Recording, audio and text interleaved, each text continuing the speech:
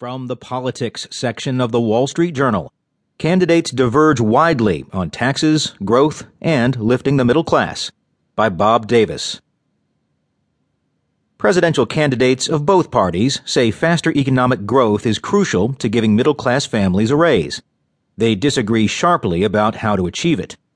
At the broadest level, the candidates divide by party, with Republican contenders following a formula dating to Ronald Reagan that says tax cuts